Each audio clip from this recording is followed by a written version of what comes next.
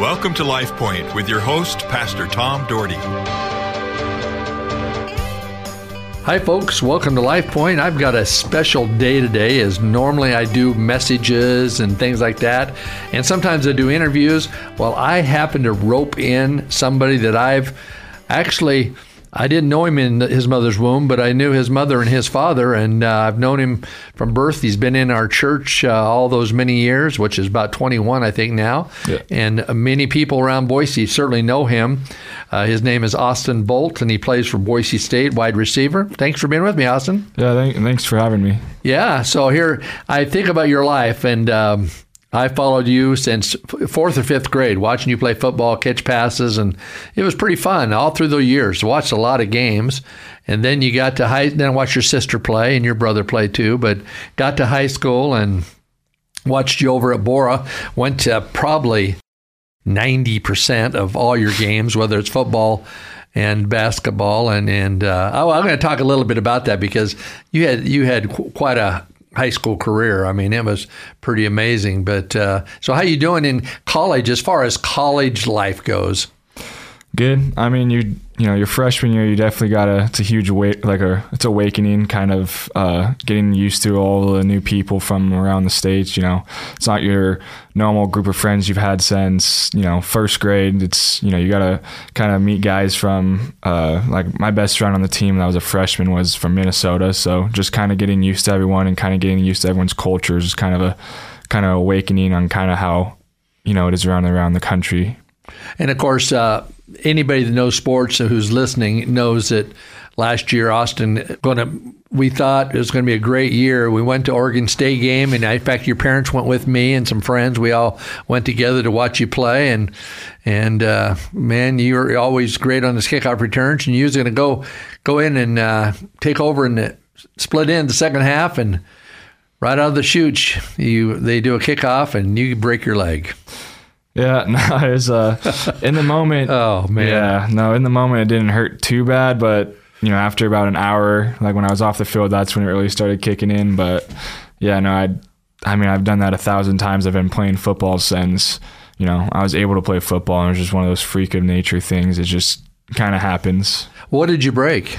I broke my tibia and fibula, and lower half, kind of about a couple inches above the ankle. So you have been rehabilitating, yeah. And so you're not playing spring ball.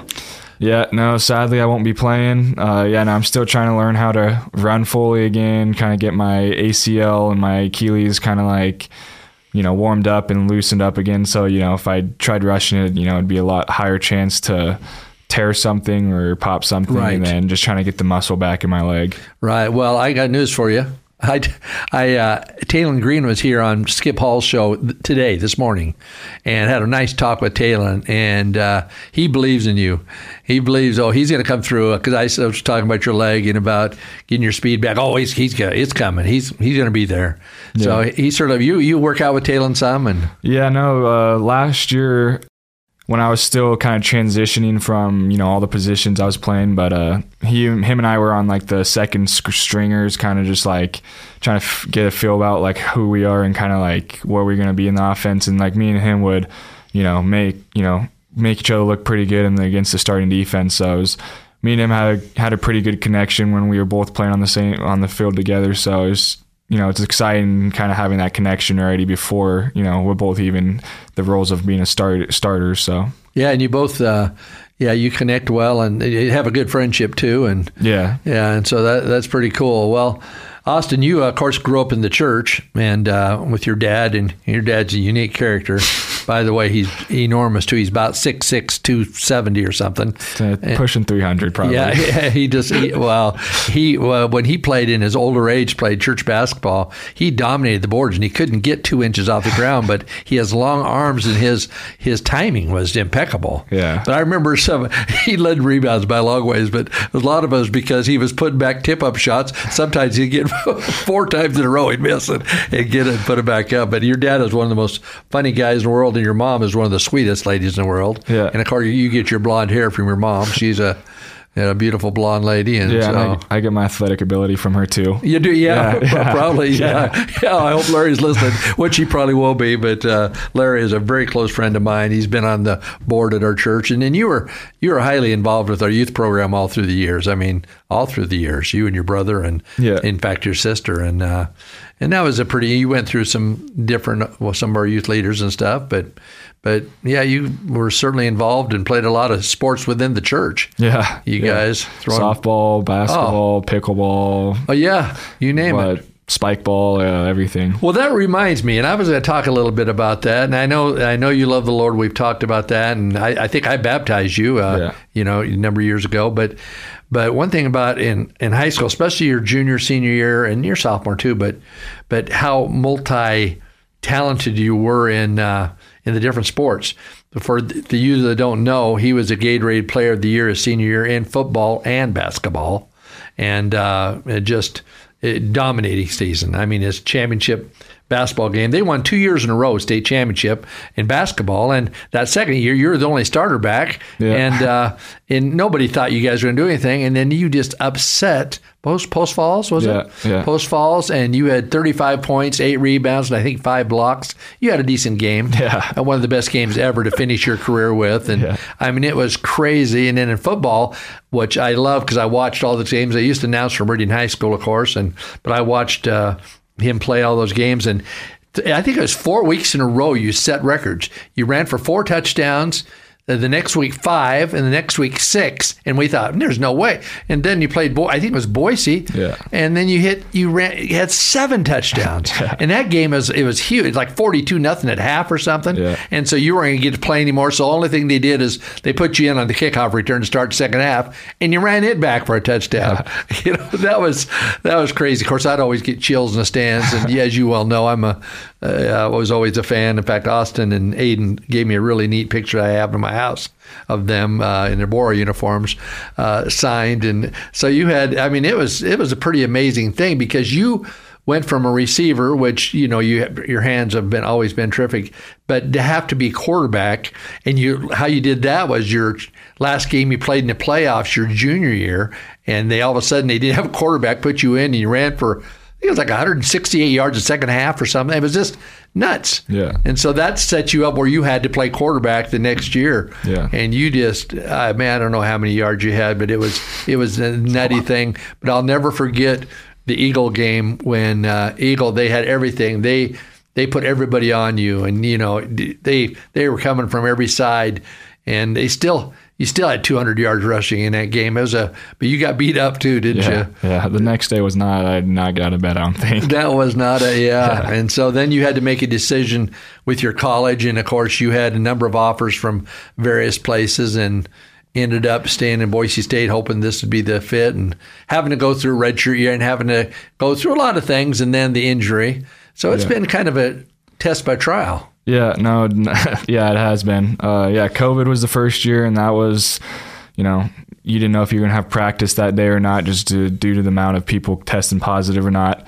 And then, I was just kind of figuring out who I was, kind of what I was for the program, because, my dad's big guy, so they thought I was always going to be a tight end just because of my long frame. They're hoping that I could put on weight, wasn't able to put on much weight.